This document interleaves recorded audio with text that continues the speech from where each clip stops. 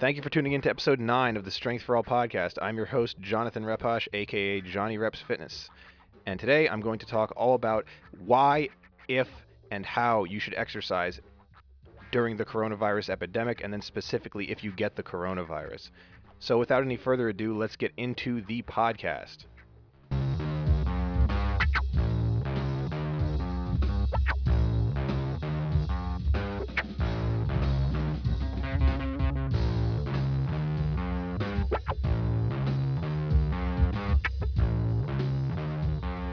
Okay, so today's episode is going to be mainly focused on should you exercise if you get coronavirus? What's the evidence on this, and what are the general recommendations? So, this is going to be a quick one. I'm going to try and pack it full of information, and then I'm just going to get out of here. I'm going to separate this into three basic sections. The first section is going to be preventative. The second section is going to be if you get COVID. And then the third section is going to be general training recommendations. So, on the first one, preventative. So, if you exercise regularly before you get COVID or before you get any type of sickness, or in preparation, like, is that good or is that bad? Does exercise make you less immune? Does exercise make you more immune? How exactly does that work? So I want to start out by kind of talking about high risk groups. So if you are a member of a high risk group, like you are overweight, you have obesity, you have diabetes, you have heart conditions, you have a history of pneumonia, you have anything that's basically a chronic condition or something that would negatively impact your prognosis if you got coronavirus. This is the type of person you have the most ground to gain by actually exercising. And I'll explain why. So, regular cardiovascular exercise can increase the effect duration of an influenza vaccine. This is the first thing. There was actually a study done, I believe they said it was a 10-month study, where they took people and they actually found that those who performed an exercise intervention during those 10 months who regularly trained actually saw a increase in the immune boosting benefits of the vaccine, and it lasted longer than those who did not exercise. So what this tells us is that if and when there is a vaccine for COVID, the fact that you train may, again, this is not to say that this will work for every vaccine, but there is some evidence to show that maybe if you train regularly, you can increase the effective life of a vaccine. That's one small thing. Another thing is exercising regularly and generally being fit has shown to decrease risks of severe symptoms. The people who are most adversely affected by COVID are those who have the most chronic conditions and also those who are older. And one of the number one things that you can do that is a non-drug based intervention that can reduce your risk of getting chronic disease, and then even if you do have a chronic disease, reduce the severity of it, is exercising and training regularly. So it makes sense to do this. The time investment of exercising regularly does not need to be huge, and anything more than what you're currently doing is probably better than doing nothing. So people who have these chronic obesity and conditions have been shown to basically be the ones who have the most to gain through exercising, the most to gain in improving their body's systems through training and through strengthening them. But in addition to this, there's a multitude of other health benefits through resistance training. So even if you're not overweight and you don't have like any specific conditions, it's probably a good idea to regularly exercise. So you shouldn't be entirely sedentary. Again, the health benefits of training are things like decreasing your risk of dying, lowering your blood pressure, decreasing your risk of getting these chronic diseases, as I mentioned, generally improving your performance. And then from a health perspective, all of those things matter. They do. They really matter. And as you age, you generally want to not be in a situation where you are at a higher risk of things, because the older you get, the higher your risk generally becomes of acquiring these illnesses. So if you're sedentary, in addition to those who are overweight and have health issues, if you are sedentary, you got to get off your ass and train. Seriously. Like, the people who are already training to a reasonable degree, this doesn't necessarily apply to you. The benefit you're going to get from training more, are you going to get like a benefit to your immune system through training more if you're already training to a pretty reasonable degree? Which what that exactly entails, I will go over at the end. But no, I don't know. There's not really much evidence on that. So, are you going to get better results by training harder or training more intensely? No, but you most likely will get better results by meeting the minimum activity thresholds. You will get not as severe symptoms if you get it. You'll get a better chance of recovering if you do get it, and you will likely just reduce your risk of getting all these other diseases as well. So it's really a win-win and kind of a no-brainer that it makes sense that you should be regularly exercising if you want to get the best outcome in the event that you do actually get COVID. So, what happens if you do get COVID? That's the next thing I want to talk about. Note, none of this podcast is me giving medical advice or suggesting anything to a specific person who is in a specific instance. If you have COVID and you have severe symptoms, that's something that you should contact the proper medical professionals for. I am not giving medical advice. All I'm doing is I am relaying the best information that I know that is verified by medical professionals. So I'm not giving you any BS that I just make up off the top of my head. Anyway, note, does exercise suppress the immune system? There's actually been some studies. There was one study, and there's been some people who believe that exercise actually decreases your immune system. Like you train, specifically if you train hard, that will make you more likely to get sick. So there's actually not really any good evidence one way or another to show that if you exercise really, really hard, that that's going to like increase your risk of getting sick or make your sickness necessarily worse.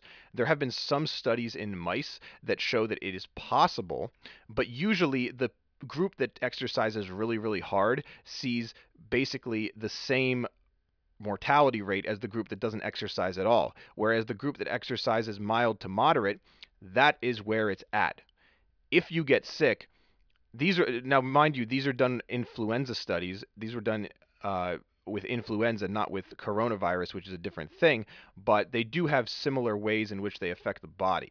So those who basically train moderately, mild to moderate training has actually been shown to improve symptoms and improve mortality rates and reduce your risk of dying or having severe symptoms in diseases that are similar to coronavirus.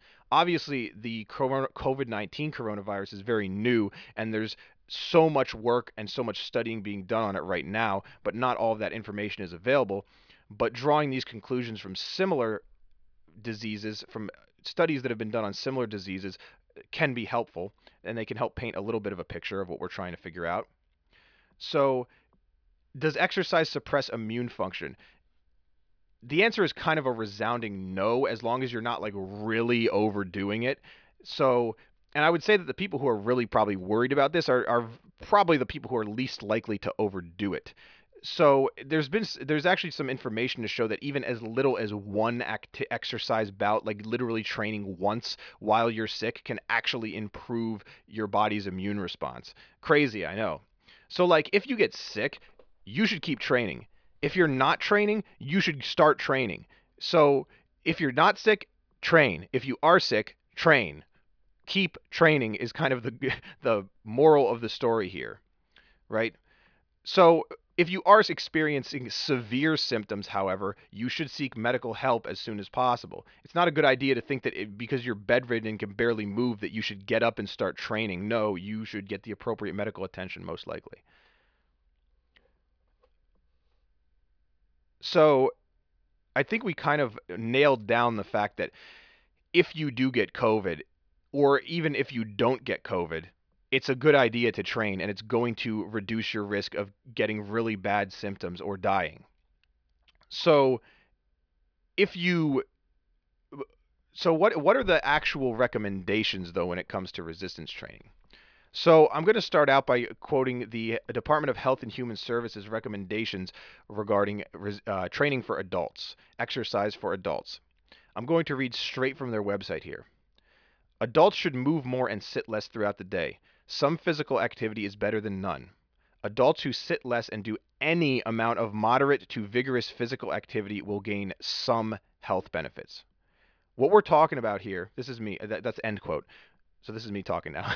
What we're talking about here is if you do anything that qualifies as exercise more than sitting around and being sedentary, it will gain you health benefits. Period. End. Stop. Full stop. Next one, and start quote. For substantial health benefits, adults should do at least 150 minutes, 2 hours and 30 minutes to 300 minutes, 5 hours a week of moderate intensity, or 75 minutes, 1 hour and 15 minutes to 150 minutes, which is 2 hours and 30 minutes a week of vigorous intensity aerobic physical activity, or a equivalent combination of moderate and vigorous intensity aerobic activity. Preferably, aerobic activity should be spread throughout the week. So I know that was a lot of words, but what this is essentially saying is you should get 300 minutes of, so 150 to 300 minutes, which is basically like 2.5 to 5 hours of moderate intensity or physical activity, or an hour and 15 minutes to 2 hours and 30 minutes of vigorous intensity aerobic activity weekly, and spread it out evenly throughout the week. Don't do that in 1 day or 2 days and then take the rest of the week off. Okay? And this is going to give you health benefits again.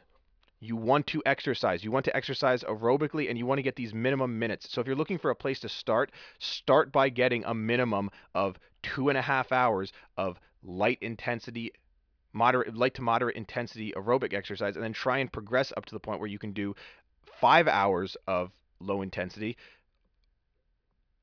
or 2.5 hours of vigorous intensity aerobic activity. Right. Next point. Quote, additional health benefits are gained by engaging in physical activity beyond the equivalent of 300 minutes, which is 5 hours of moderate intensity physical activity a week. Aha. So here, not only are you getting health benefits from doing that lower end or just meeting the minimum threshold, you will get better health benefits from doing higher than that. There is a dose-response relationship here. If you can exceed these goal numbers, you will have better results and better outcomes. But, again, anything you do will be better than nothing. I can't repeat that enough. Final point, quote, adults should do muscle strengthening activities of moderate or greater intensity and that involve all major muscle groups 2 or more days a week, as these activities provide additional health benefits. It is literally recommended by the government, by the top scientists in the world, that you lift weights a minimum of twice per week. Start lifting those damn weights. Start lifting those damn weights right now. Okay, so the final thing I'm going to talk about in this podcast are my recommendations. So first of all, my recommendations don't matter compared to someone who is a medical professional. I am not trying to contradict the preponderance of the evidence. That would be 100% foolish. I'm trying to expand upon it and provide a little bit of insight that I've gained as my years as a personal trainer and online fitness coach. So my first recommendation is follow these recommendations. Follow the recommendations of the Health and Human Services Department. Try and move more. Try and hit these minimum thresholds. Try and hit these minimum thresholds of physical activity, of a minimum of 2.5 hours of moderate physical activity and weight training twice per week. Okay? At least hit these minimums. If you are not here, all of the apple cider vinegar in the world, all of the juice cleanses in the world, all of the booty blasting workouts in the world are not going to do jack for you. Sorry. They aren't. Unless you're doing enough booty blaster workouts to hit the minimum threshold, in which case that would be acceptable. Yeah. And then to expand on these, I think it's important to have progression in your workout, because obviously if you can't even meet that minimum of the aerobic activity, if you're in bad enough shape that you can't hit that, you need to have some type of performance-based progression in your training. And this is where having a program, or having me program for you, or having someone make a program for you, or even just finding something online that has progression to it is important. if these thresholds sound like scary or too high, like you can progress to them, like, and you can progress beyond them. Like that's the point of a intelligently designed training program, is it progresses you forward and it makes your performance better. And not just if you're an athlete, like if you're training for life to be as fit as possible, yeah, progression, it should be there. So yeah, weight loss has net benefits on health outcomes if you are overweight. Like that's the other thing I would add to this is, if you are overweight, or if you're in the category, if you have obesity, excess adiposity, or chronic excess adiposity, we shall call it, it is a good idea for you to lose weight, and it will improve your health outcomes. It will not increase your risk of getting sick if you are overweight. Losing weight will not increase your risk of getting sick. If anything, it will increase and your benefit of having positive outcomes. So my final thing would be get to a healthy body weight. It's really important. And honestly, you know, I know BMI is a very criticized body measurement, because the creation of BMI, it really has nothing to do with anything that's actually related to science or, health outcomes or anything like that. But the higher your BMI gets, the higher your risk becomes once you get outside of the normal threshold. So if you're like a 25 to 30 on a BMI and you're active and you have muscle and you meet these minimum activity thresholds, it's really unlikely probably that you would have a greater risk of anything than someone who is in, under 25 BMI, who has the same activity level and everything as you. But once you get to like 30, 32, 34, and you're that far over the BMI number, it gets less and less likely that you are actually going to be able to be healthy. Not to say that you can't, but it's kind of like, if you smoke 1 cigarette a day versus if you smoke a pack a day versus if you smoke 2 packs a day versus if you smoke 3 packs a day to 4 to 5. Eventually, there's an amount of cigarettes that no matter how healthy you are in every other aspect of your life, there's no possible way that this is not having an adverse effect on your health outcome.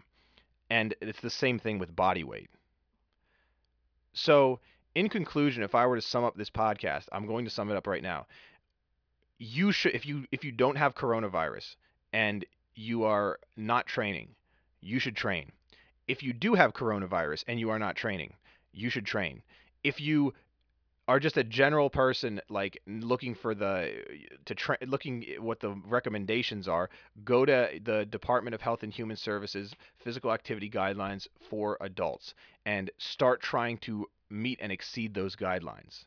Okay? Get on a progressive program, get to a healthy body weight, move more, and you will see better health outcomes across the board on average. Again, this is not me giving you medical advice. This is me giving you common sense based on the preponderance of the evidence from medical professionals.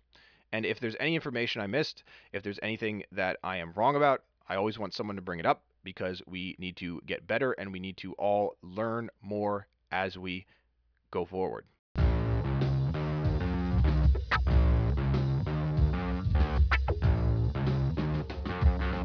Thank you so much for listening on this podcast. This is episode 9 again. And if you want to follow me, my name is Johnny Reps Fitness on Instagram. That's JONNY_REPS_fitness on Instagram.